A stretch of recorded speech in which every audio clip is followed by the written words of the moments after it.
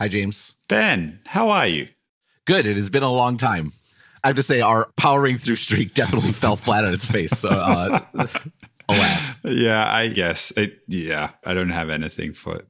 So as you mentioned, 2 weeks ago, I was on vacation and traveling. So I'm going to give us a pass then. Last week, I couldn't do it. I had too much going on and it did not happen. And I did not power through. I failed. I believe you are the powering through champ. I am the loser. I hand you the crown and salute you. I appreciate it. I must confess that, the obvious topic last week was going to be Apple. And really nothing about that excited me so much where I was like, oh my God, we must get on the mic and start recording. It was just a bit. I did give you the option of powering through. I'm like, look, if you really want to talk about the event, I'll figure out a way to make it work. And you're like, no, not really. Which, frankly, is probably the topic that we should have talked about, is why are you not excited to talk about this topic? Yes, well, that's probably true, but maybe that's a topic for another day, because I think there's something else we should talk about today. I did write about Apple last week, so you can go check that out if you want my thoughts about the event on Checkry. I have not yet written a weekly article this week. I did write a daily update yesterday about YouTube, and in passing, by the way, I also wrote about Mark Zuckerberg's op-ed about regulation and whatnot, and with some references to the European copyright issue, which I've also written about previously. We'll put links to all of these in the show notes. I think today might touch on all of them. I actually am undecided. Let's see how this podcast goes. I might change it into a weekly article. It's one of those things where I want to write about it. I'm not sure if I've fully fleshed it all out in my head, so maybe this will help. But that comes with the necessary caveat that if I decide to do this, then my article will come out before this podcast. So forgive us any sort of discrepancies or if I manage to change my mind. Yeah, all right. Let's see if we can convince you to write about it. So Bloomberg, with the necessary caveat that it's Bloomberg, which, Isn't that crazy? Like every time that we speak about Bloomberg, it's like those are the guys that accused Apple of there being Chinese chips in there, and nobody's been able to prove anything about that. Yeah, and Amazon and lots of other companies. Nuts. And at this point, you got to withdraw the story, or it's pretty. Yeah, it bothers me in a story like this, where a story like this is based on a lot of background reporting, a lot of anonymous sources. It's based on former employees that may or may not have access to Grind. And frankly, there's a lot in this story about YouTube that we're going to get to in a moment that rings very true. And I'm sort of inclined to think that's the case. But in stories like this in particular, it's really hard to not forget the fact that this is written by Bloomberg, and Bloomberg has a lot less credibility with me, particularly with anonymous sources, than they did 6 months ago. Yeah, it's absolutely crazy. It was a reputable publication, and now we're having to asterisk every time we link to it. But like you, I'm inclined to believe it. Thinking about it from an incentive point of view, it does feel like there's a ring of truth to it, right? Yeah, so what the story was this story about YouTube. And, there have been stories about YouTube. We've talked about YouTube in the past. We will reference that sort of going forward. But this idea that the headline kind of says it all. YouTube executives ignored warnings, letting toxic videos run rampant. And basically this idea that there's been questions about YouTube, whether it be YouTube and conspiracy theories, for example, or YouTube and in those conspiracy theories, wide ranging, would be like, the earth is flat, or, the anti-vaccination movement, or other things like that. Obviously, this came to prominence with the horrible sort of massacre in Christchurch, New Zealand, where this idea that this person was radicalized in part through YouTube. There's also been other stories about child abuse type photos, or photos of young kids that using comment sections to sort of create a trail and people following it around, and just very disturbing stuff, to say the least. So that idea isn't new. We've been talking about this for a while. I've written about it several times. But I think what was new in this article was sort of a pretty strong, I don't want to say accusation, or just suggestion that actually people at YouTube knew about this. They knew it was a problem, and that leadership didn't care because leadership wanted more engagement. And any sort of efforts to rein this in sort of died at the altar of engagement. And again, it's something that we have to be very careful with, because this certainly sort of confirms our suspicions. You know what I mean? The temptation for confirmation bias is extremely high with this story. Yeah, the parallel, it's funny given how extensively we've covered Facebook, and relatively speaking, how little we've spoken about YouTube.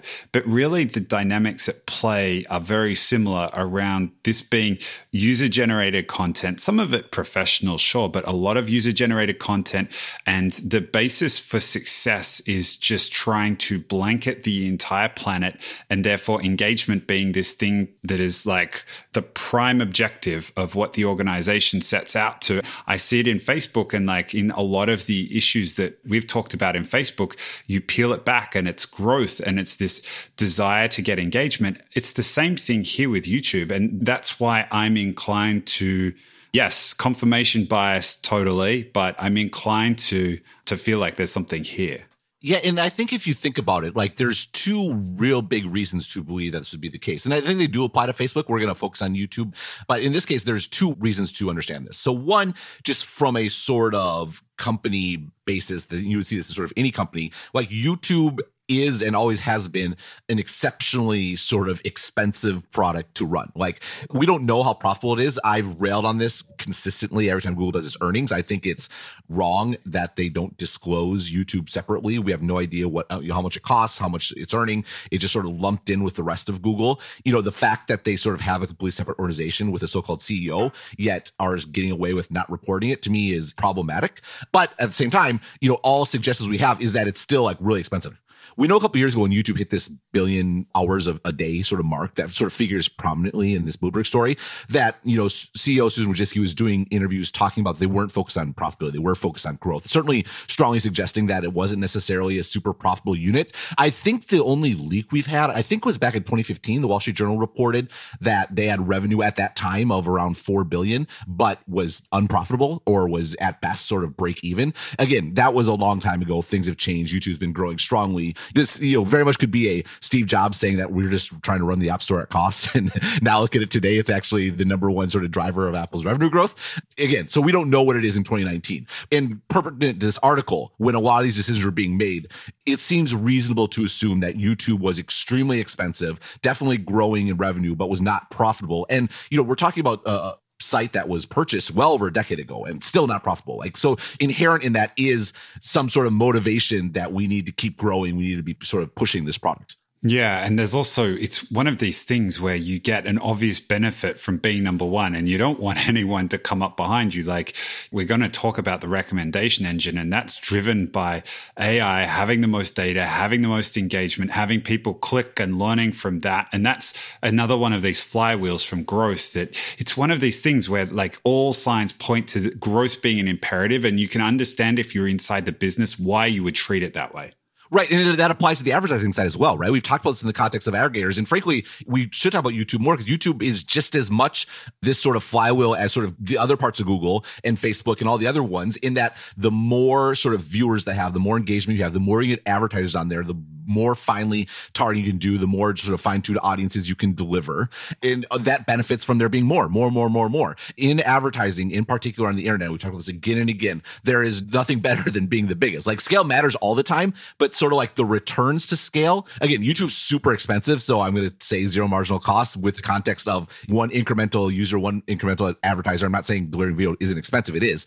But this idea of every incremental user and advertiser basically coming on the platform at effectively zero cost, there is no limitation to the benefits of scale, right? If you're producing physical products, at some point you get down the cost curve, you're just not getting down the cost curve any further, right? If you make 100 million iPhones, you make 500 million iPhones, like how much cheaper is it actually going to get, to sort of create an iPhone? But when it comes to advertising and these purely virtual business models, the returns to scale never stop. It never stops sort of increasing. Yeah, and the dynamics we've talked about, where advertisers have a limited amount of time and they just want to focus where most of the users are, because otherwise the effort to put it on another network and then another network and then another network. And if you've got the place where people are just viewing things, it's like, okay, the billion hours a day that's being uploaded and all the associated viewing with that, it's like, we're going to reach a pretty big audience. We'll be able to spend our budget and, like you mentioned, target effectively. From an advertiser perspective, that's great.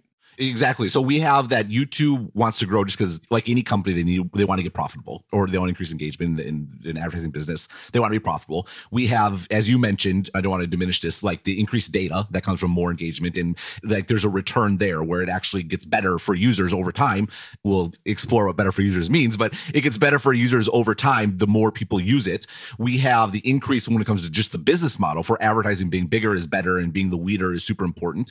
And then I think we have a fourth context, which is just sort of video generally. Like there's a fundamental transformation going on in the way people spend their time. And I'm reminded of the last earnings call where Netflix said our biggest competitor is Fortnite. Like that was perhaps a shot at YouTube, but it's a competition for people's leisure time generally, for people's attention.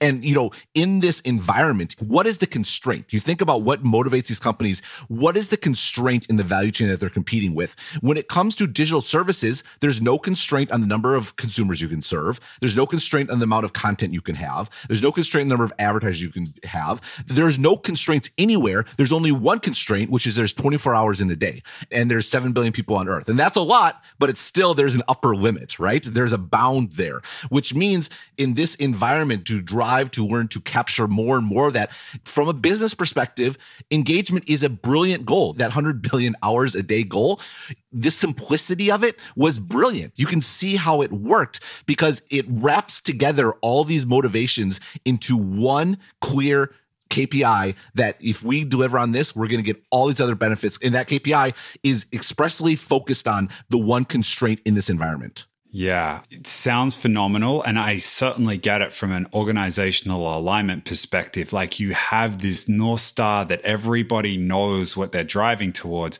But man, me in particular, I feel like I've railed against it from the respect of privacy, from the impact it has on society, and I mean, all the different things that you've heard me and we've talked about on Facebook. And it's like kind of the same thing here with YouTube, right? Like you have all the benefits of that one audacious goal, and it certainly focuses people, but it doesn't easily allow for people to take account of the drawbacks of that goal and the problems with that goal and correct for them.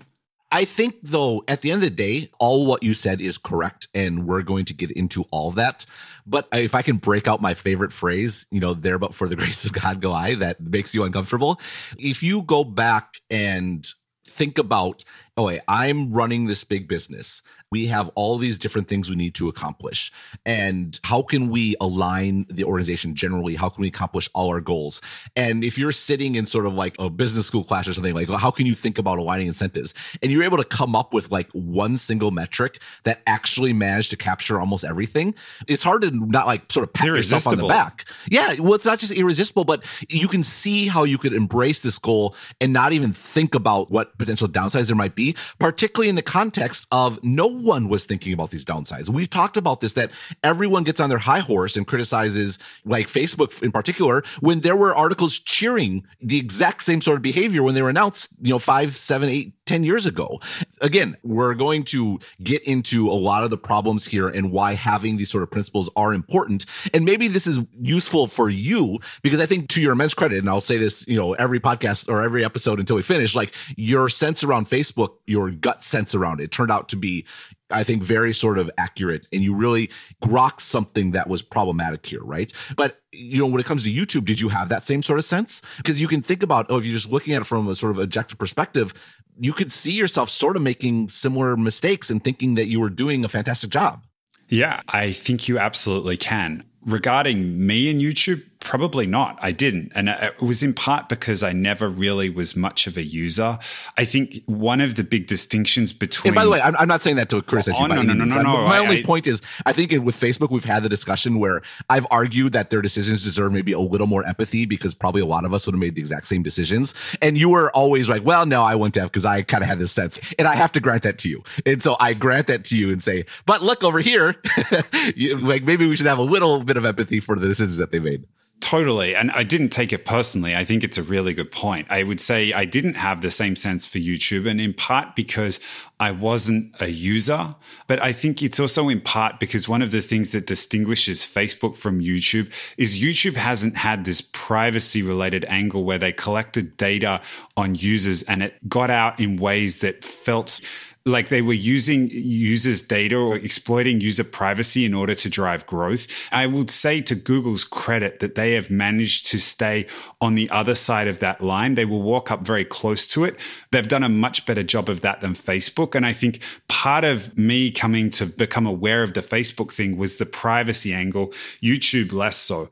Yeah, I think that's super interesting, right? Because I think the one thing that stands out in my mind as far as Google really sort of screwing it up as far as privacy was the Google Buzz thing, where they were sort of like exposing contacts or things like that within your email, trying to like basically build a social network on top of Gmail.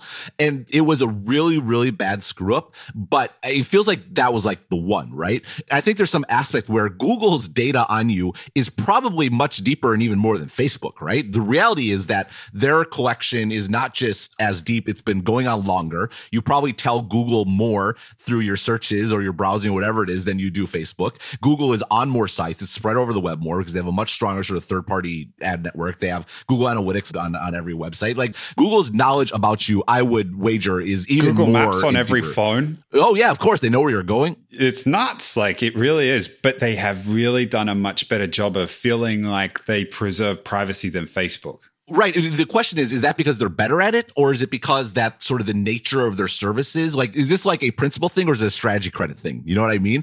Whereas with Google, the way to monetize and the way to grow, again, we've talked about this. Google succeeded because they were the best, right? And they were in an environment, the open web, that really rewarded them for being better. And also it rewarded them for data collection, frankly, right? Their results were better because they got more data, but they exposed that data, not by exposing the data, but by providing the solution that you wanted to be better, right? Google is a example of how giving a company more data, there are definite benefits to it, right? Whereas Facebook was this sort of conveyor of data where you put in data. And from the day one, the whole point of Facebook was to expose your data to other people, right? If you think about it, what is the idea of the Facebook? You can go online and you can view someone's picture and see what they're doing, right? The whole point was to expose user data, and they had to figure out where to draw the lines and what to expose, what not to expose, and those sorts of things. And obviously they've screwed it up royally lots and lots of times. We've talked about it a million times. We don't need to make this about Facebook again, but it feels like that Google, in some respects, despite the fact they're doing almost everything Facebook is, just by virtue of what their products and what they are and what they do,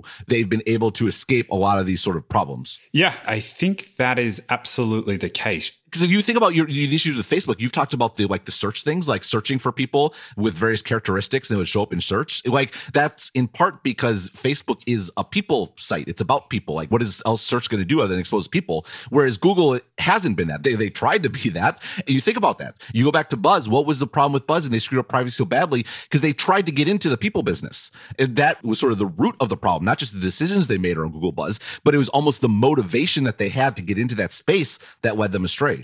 So the question becomes is like anytime you get into the people business, like you're going to run into these problems more often. I think that is potentially a reasonable hypothesis. I will say though, to go back to the earlier question, like you've got this metrics and the distinction between YouTube and Facebook. Like your question, would I have picked it up at YouTube? I might not have picked it up initially, but that Bloomberg article, if you're working there or if you're a user there, things start to appear to you where, okay, something's going on here. And the way in which YouTube reacted is kind of the thing that starts to get my hackles up, because it's one thing to put this North Star up there and have that one objective function, but you need like a stop the bus, like kind of cord, which you can pull as like something's going wrong here. And yeah, we can have this objective function, but we need to be able to stop it in instances where it's not working well. And when you hear of behavior reported where it's like, okay, lawyers telling people not to raise concerns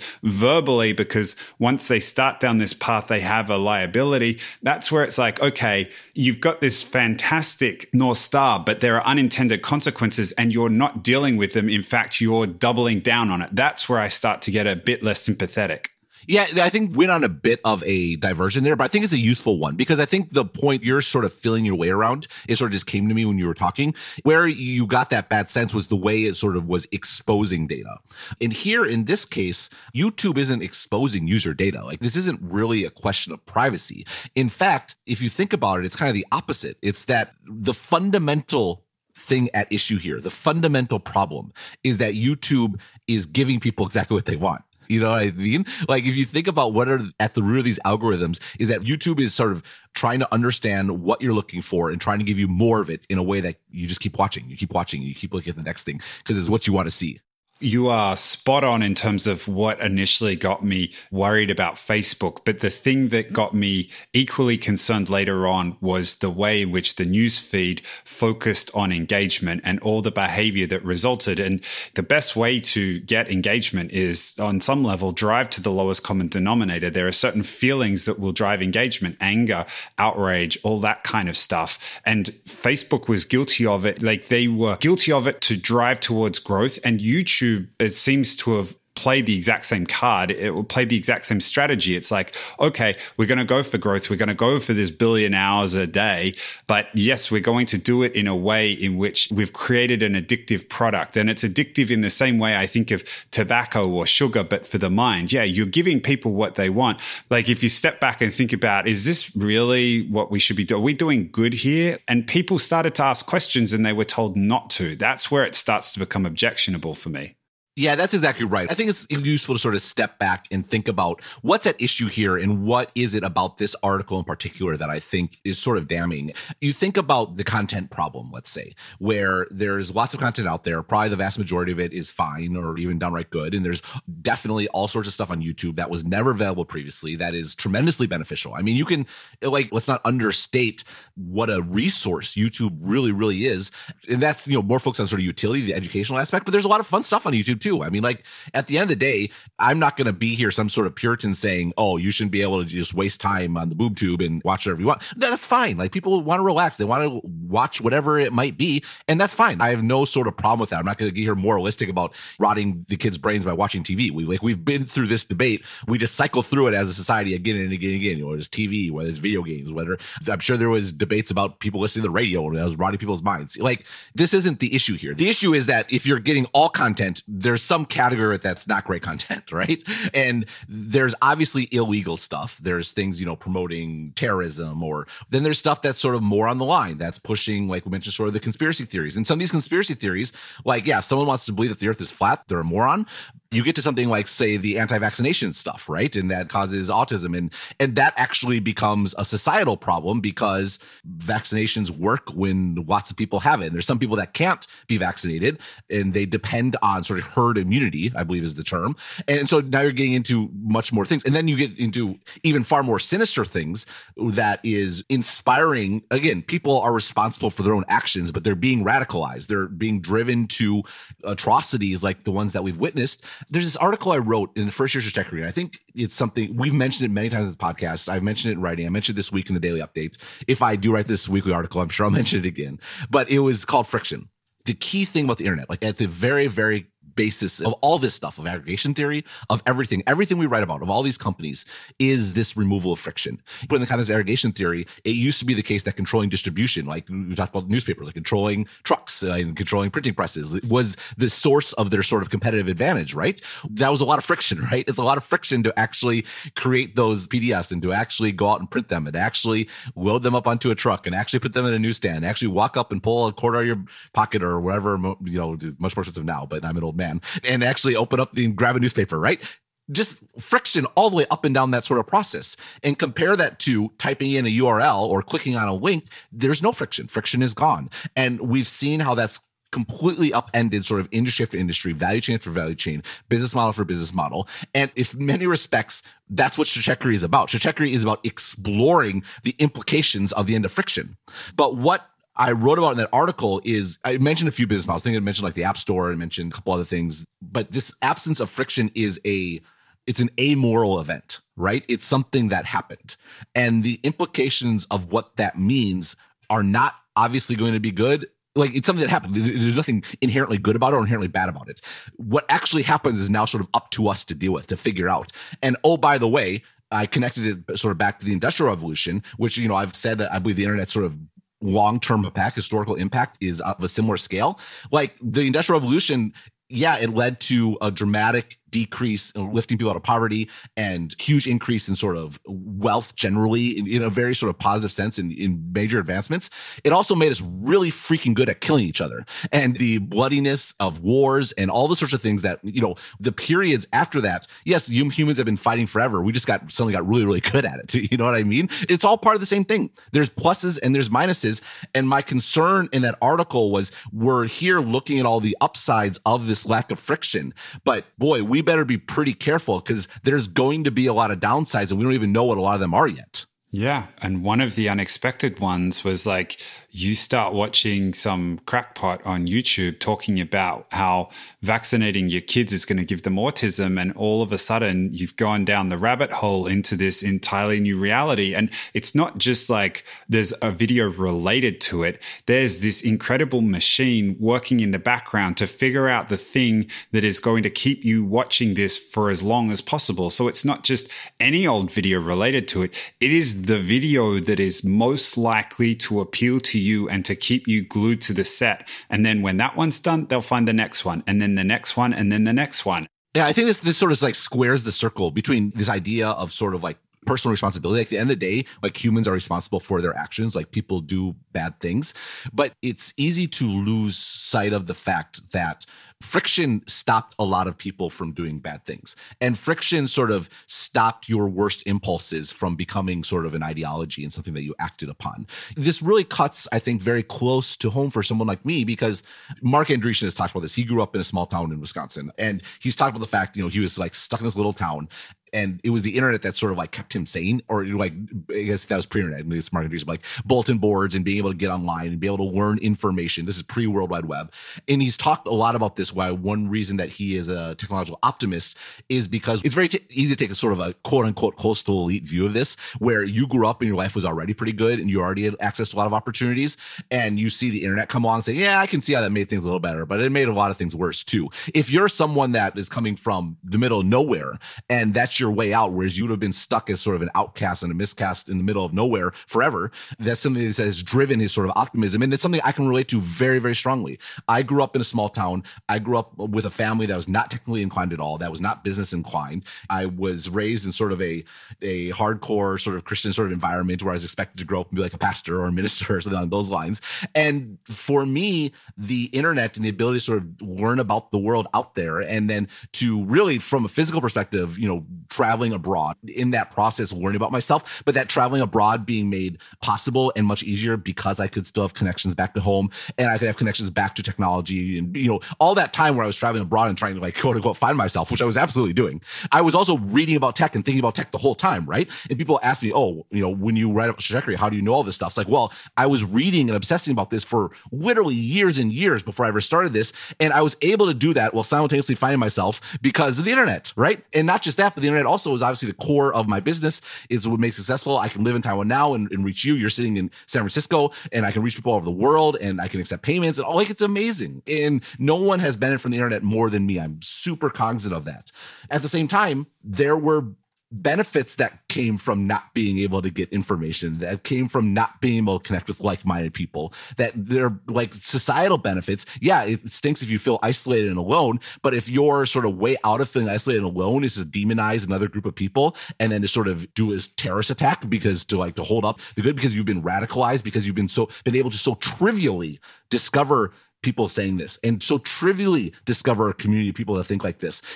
That's the exact same dynamic that I'm talking about that benefited me so tremendously, that benefits someone like Mark Andreessen so tremendously. It's the exact same thing.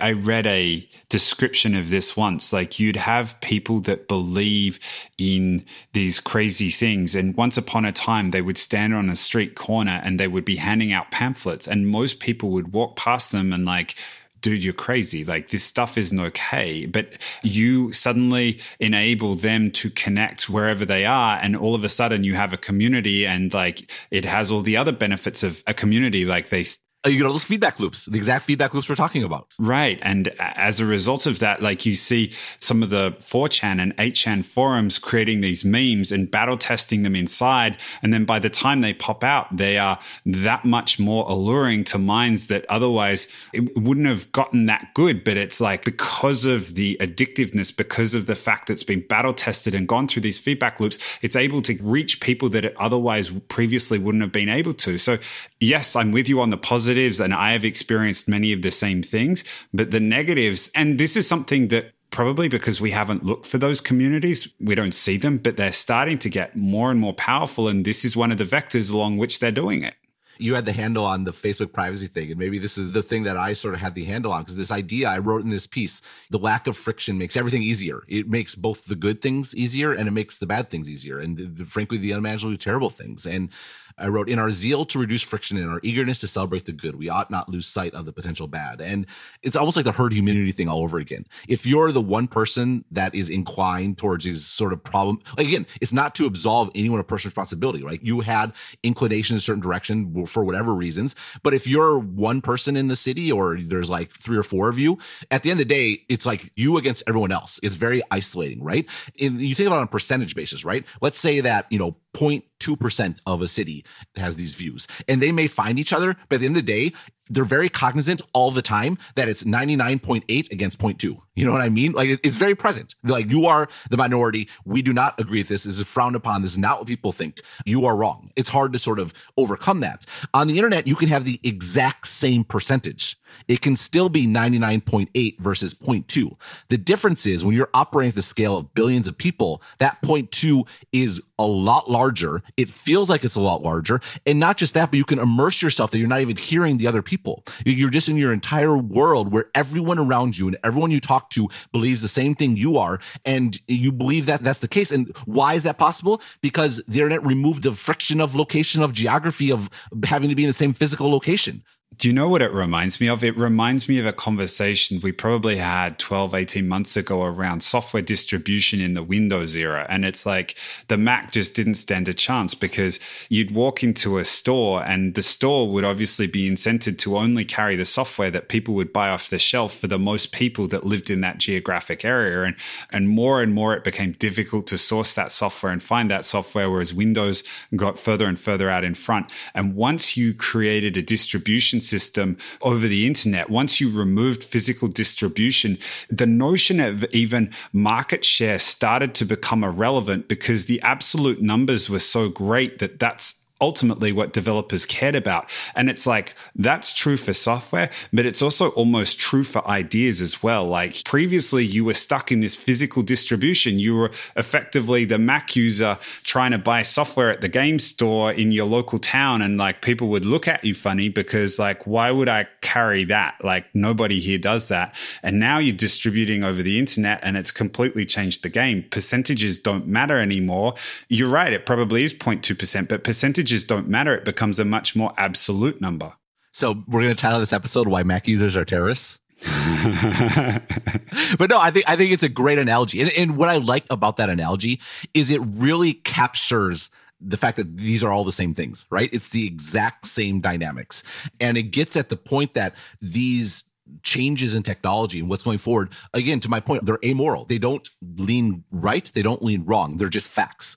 And what happens after that is what is important. The last time we did talk about YouTube was 2.5 years ago when I wrote this piece that I think has held up pretty well. It's called The Pollyannish Assumption. And the Pollyannish Assumption was this idea that the executives of these companies, and there I was talking about YouTube specifically, they're so sort of inculcated in the we're changing the world and sort of the inherent rightness of what they do. We've certainly talked about the context of Facebook as well, this sort of messianic sort of complex and this assumption that people are inherently good and that if we just let people do more what they want, that's going to be a good thing. And a lack of doubt and a lack of uncertainty and a lack of negativity, which is not fun. It's not fun to be the guy thinking about the unintended consequences. But just because you don't want to think about the unintended consequences, you don't want to be negative, doesn't mean those unintended consequences don't exist. And if you ignore them, they will come back and sort of bite you in the rear end.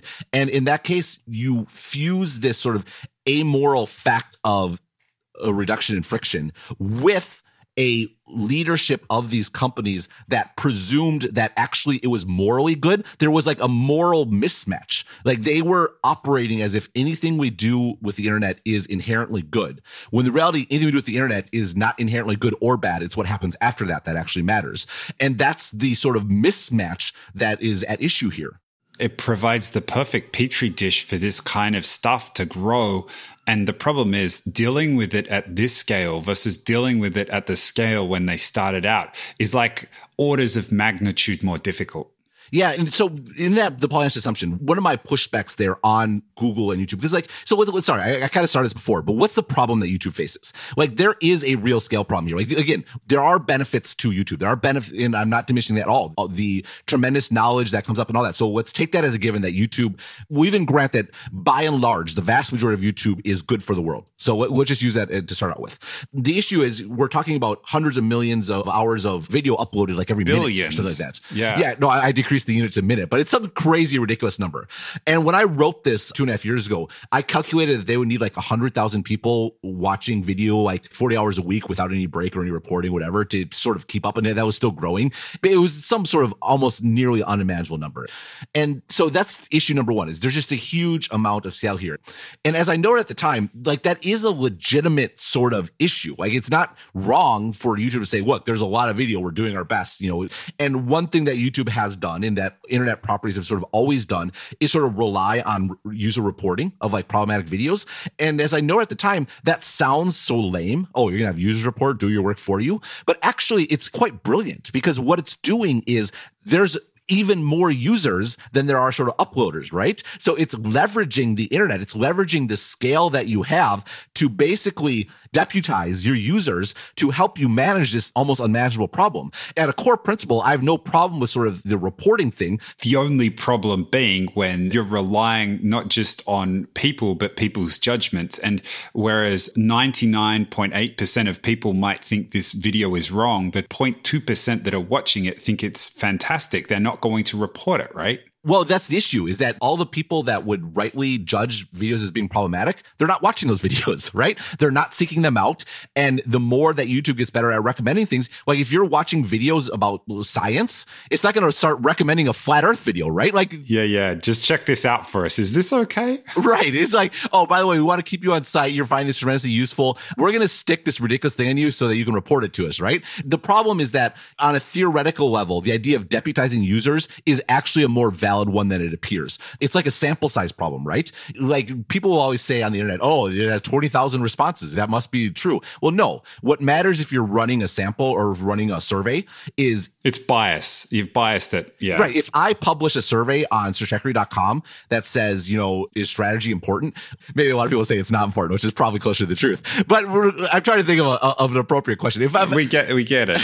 If I post a tweet from my sports account that says, are the Bucks the best team in basketball? Guess what? It's going to win because I'm in Bucks Twitter.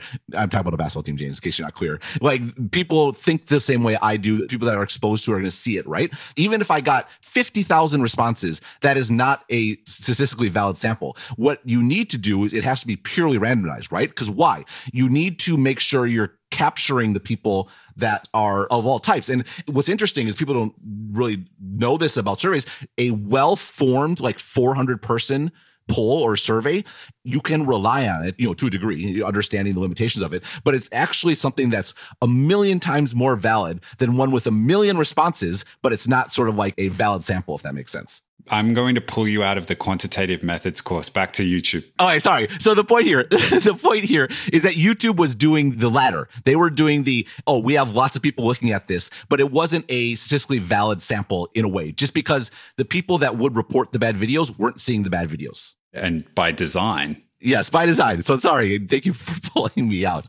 But so that's number one. So what I said in that article, the Pollyannish assumption, is guess what else that YouTube is really good at? And guess what Google is really good at? They're really good at search. And if you search for something, they're really good at sort of recommending. It's like what was missing in my estimation from YouTube was they had a lack of willingness to leverage their tools. And so you'd get these reports. In that case, I was writing about one in BuzzFeed about these child exploitation videos where there's like, it's so easy to find it. And well, yes, it's easy to find it because Google and YouTube are good at their jobs. If you start out with the right place in the right seed and ask the right questions, it will perfectly deliver exactly what you wanted to, because they've literally been spending decades figuring out how to do that.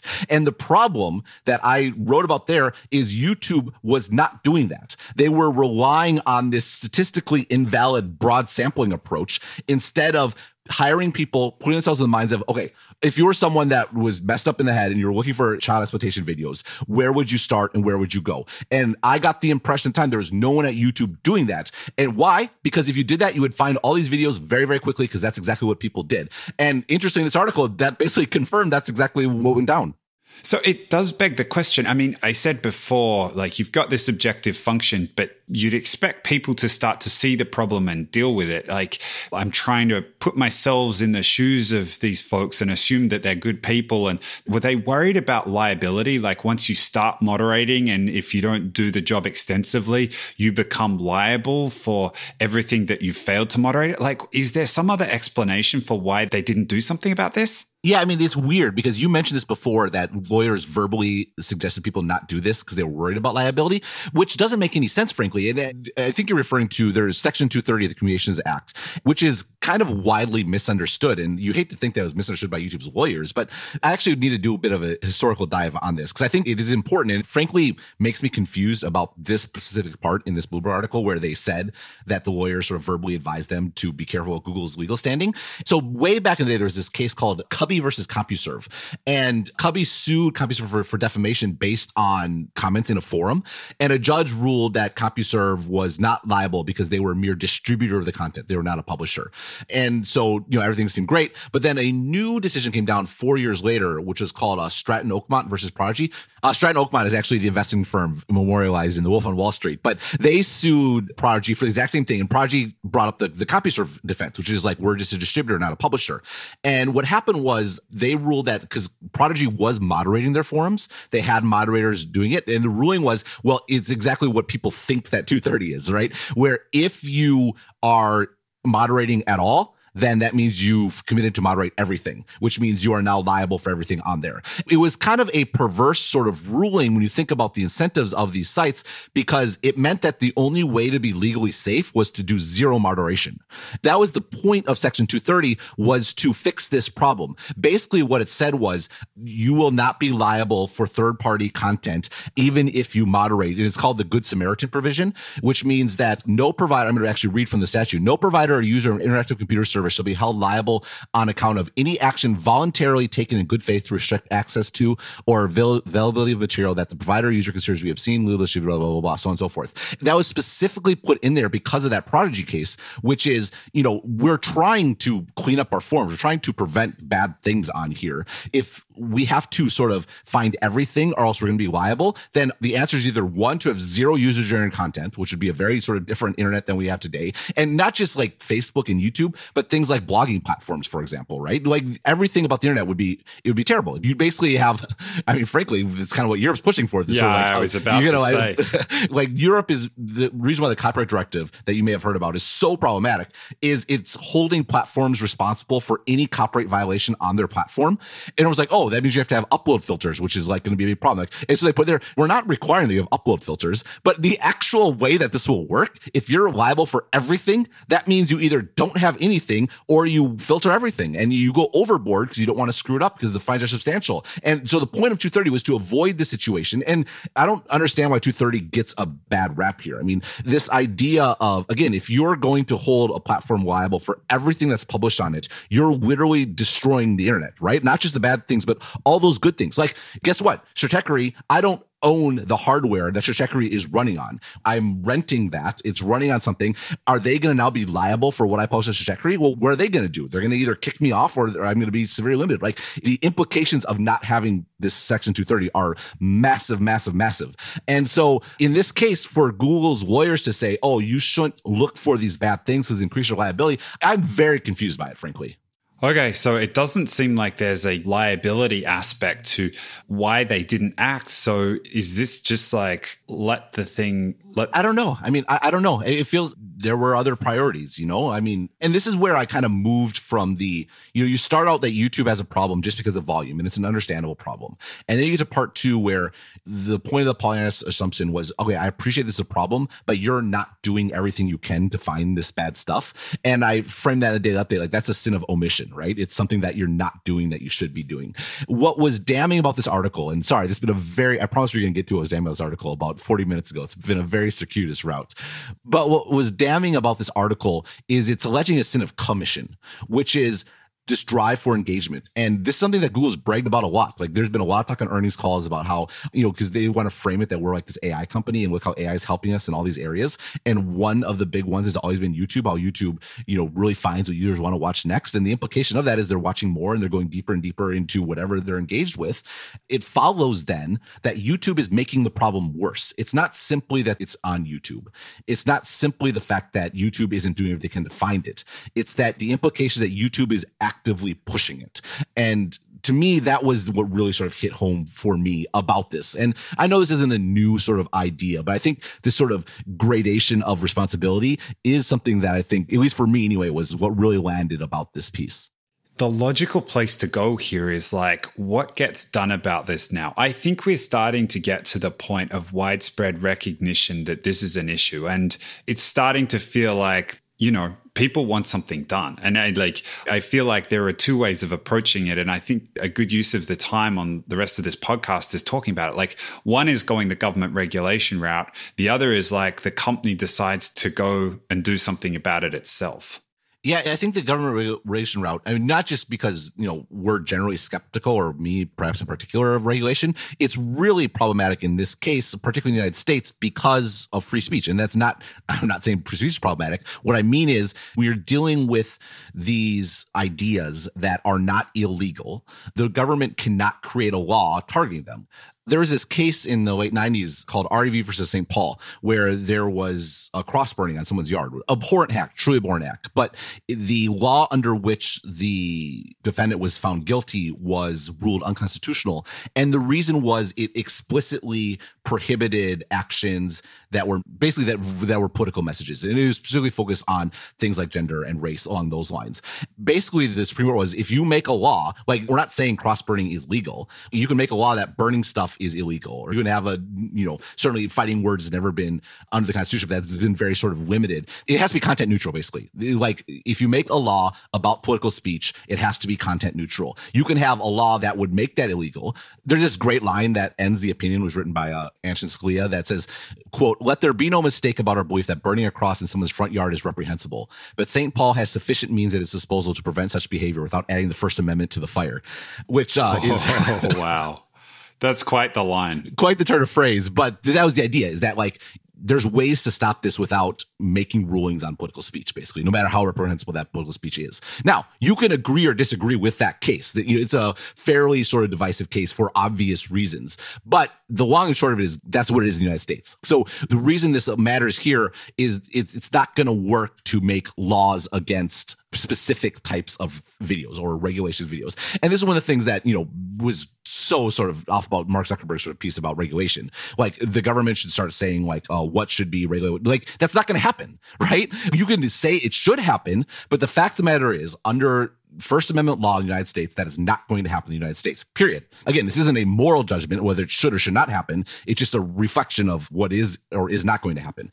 So let's just stick with the hammer of government regulation for a second. I don't think too many folks would object to this notion that when the government finds a video that's terrorist related or something like that, and they reach out to the platforms and they say, shut this down, that the platforms should shut down specific instances of that video. I don't think that's an issue at all. But like this notion of content neutrality and thinking about the algorithmic problem and the filter bubbles and everything that's happened that we've talked about with Facebook, but also in this specific instance of YouTube, the place where my mind went when we started talking about this was like, what happens if you banned algorithmic recommendations or prioritization of results, as it's starting to be called in policy circles, for all user-generated content?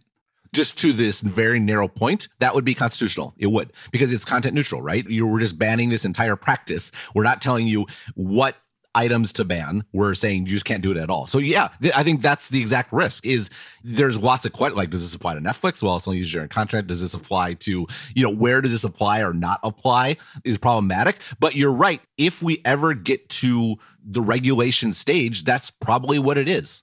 I think this leads into, should we think about this from a government perspective, or should these companies be thinking about it? I think that is the argument that's strongest for why these companies like YouTube, Facebook should be thinking about it, because to continue down this path is to flirt with that being the outcome. And I mean, it's interesting because there were strategies that were suggested in the article, and it sounds like some of them have been implemented to lessen the impact of this. And you've talked about search, and like they have skills around search, and like, okay, they start searching down these vectors where these things are problematic, clearly problematic, and then you stop the recommendations. You don't have to take the video down. You can leave the video up, but you don't need to create rabbit holes around these topics. Like that would be an approach, for example, that would start to lessen some of these problems. Yeah, you know what it makes me think of? Speaking of the Apple event, one of the surprising things was that the Wall Street Journal decided to take part, despite the fact they've always been sort of the strongest as far as having a paywall, and they were the first to paywall and very sort of prescient on as far as that goes. Why would they jump on Apple News and seemingly give up that direct connection with the customer? And well, it turns out that it's technically on Apple News, but if you want to get every article in the paper, you have to actually search for every single article in the paper. Like only a limited number will be surfaced, and that limited number to be surfaced is under the control of the journal. It's probably gonna be more general interest news stories, not like the business and financial stuff. This is why you actually subscribe. And what's so interesting about this is I think it's quite brilliant, actually, because they're gaining a bit of incremental revenue on these general interest stories. They're perhaps getting their name in front of more people and will get future subscribers. But despite the fact everything's there, there's a ton of friction to get everything. You see what they did is they're using friction to their advantage, actually going and searching for every single journal article. Like you're not going to read the paper that way. You know what I mean? Whereas if it was on there without that limitation where you could just go there, then why am I paying $40 a month or whatever? I can just pay Apple News and go and read everything there. And it's imposing friction in a way to sort of limit their own cannibalization or sort of reach. And I think what you just said is the same sort of thing, right? The thing for these videos, and yes, maybe a lot of them may be taken down, but some of them are more on the edge, is that should be the end of the rabbit hole. Like they don't recommend other videos and they're not recommended by other videos. If you want to find something specific, you can search for it. But again, that's a very different sort of mindset. I mean, just take a completely different example. There's research from behavioral economists about how do you get people to save more for retirement. And what you do is you change the defaults on their paycheck, where it's set by default. You put things into retirement and you have to go in and actively undo it versus you don't do anything and you have to actively save more. Even though the choice is exact same, the outcomes are totally different because of the question of which choice requires more friction. Right. So the Bloomberg article, and my understanding is YouTube's already started down this path where they have this, it's not just, it's in the potential rabbit hole with a recommendation or it's taken down. There are now videos where it's the case that there's this third place where the video, the content gets to live, but without the editorial of the recommendation and the algorithm working on it.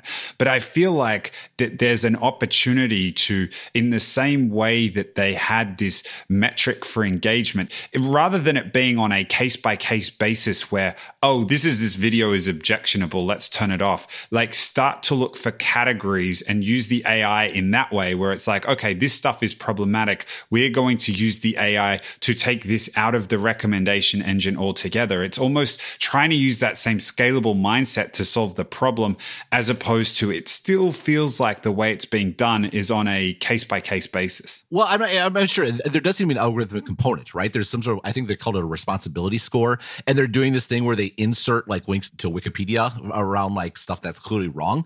I feel like they kind of want to have their cake and eat it too, right? Like if they're able to find stuff that requires the insert of a link that will disprove it. And yeah, I'm sure people are really clicking on those links and being saved. I mean, like there needs to be a change in mindset is what I think. It feels like YouTube is still operating under this is a good thing. Everything's mostly good. We just got to find the bad apples. Whereas again, I think it's amoral. Like it is what it is, which means you have to be way more aggressive. And I almost like a 3-part plan where, so number one, hire people that will be aware of and know about these things. And obviously that's a big part of the discussion around diversity is something, but I think it's also hiring people that are experts in like the victimization of children, for example. There are people who that's what they do. That's what they say is they know, and they know where people are like, I mean, it sounds like an awful job to be perfectly frank, but the potential for awfulness is here and it needs to be dealt with directly. It's not like, oh, there's some bad apples here. It's no, there's humanity is here. That's the thing with the internet. Humanity is there. And all the problems of humanity are going to be on these platforms. That's just the way it is. All the good is going to be on these platforms too.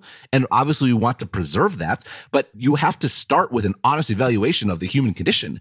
And the human condition is going to manifest itself on these platforms. So start there. Don't wait for it to bubble up. Actually look for it. When you look for it, if it's against the law or it's clearly against the guidelines, take it down. And again, don't just wait for it to bubble up, actively look for it. And then two, if it's very much on the edge and not something that is problematic, then put up a fence around it. Like just cut it off. Don't put a Wikipedia article, put up a wall. Is that going to hurt engagement? Yes. Is that going to make people mad? Yes. Are there huge things to think about as who makes the rules, who makes the determinations? Absolutely. But you don't have to be the only veto site on the internet. And if you, of course, we just described where they want to be, but if you don't, there's only sort of blunt hammers in society's hands to handle this, and those would be even worse. Yeah, I 100% agree with you. But the broader context I would just back out into is like, this is an opportunity for you guys to live up to like, we're here making the world a better place. And implicit in that is with a mission and with language like that and attracting people to work like that and describing yourself to users and to the press and to investors like that, there is an implicit agreement that sometimes you are going to make things that involve business trade-offs to do the right thing. And here is an opportunity to do that, because buried beneath that objective function of engagement is basically a dollar argument. It's a dominance argument and a dollar argument. And if you really believe in your mission, then giving up some of that dominance, giving up some of those dollars in order to be true to this, we are making the world a better place, I think is really important. And I also think this is part of the reason why we're getting this backlash in tech, because on one hand, there's this narrative around how fantastic we are and how we're making the world a better place. And on the other hand, when it's clear that these amoral tools are being used in these destructive ways, these companies aren't acting with enough conviction around stopping it. Yeah, I mean, we've already gone very long. I feel like we could go like a million times longer on this point. We just came up early in the podcast. And to me, I think it's still the key point. It's this mismatch of there is something to this conviction that what we are doing is inherently good, with the reality that what we are doing is not good or bad. It's what happens after it that sort of decides that case. Is Facebook good or bad? Well, does Zuckerberg even have the capability of countenancing the possibility that Facebook is a bad thing for the world? Like, if you can't even get to there, can you even have these discussions? And I think that, yes, Zuckerberg is the most prominent example, but you live and work in tech. We see that with these companies. We see what they say. Like, are people even capable of imagining the possibility that what they do is wrong? And I say this to someone myself. It's been mentioned this before. The internet has been so good to me. It's hard to imagine that it could be a bad thing, right? Would I rather be in a world where there was the internet? And the reality is I'd probably be still stuck in Wisconsin, miserable and unhappy. I don't know. It's certainly tempting and easy for me to assume that it is for the best because my intentions are good and it's worked out well for me. Again, there, but for the grace of God go I. I mean, this is certainly very damning on YouTube's leadership, but I don't know if we do better. Yeah. Anyhow, we went very, very long. We'll see. We'll see what happens after this. But yeah, we had to make up for last week.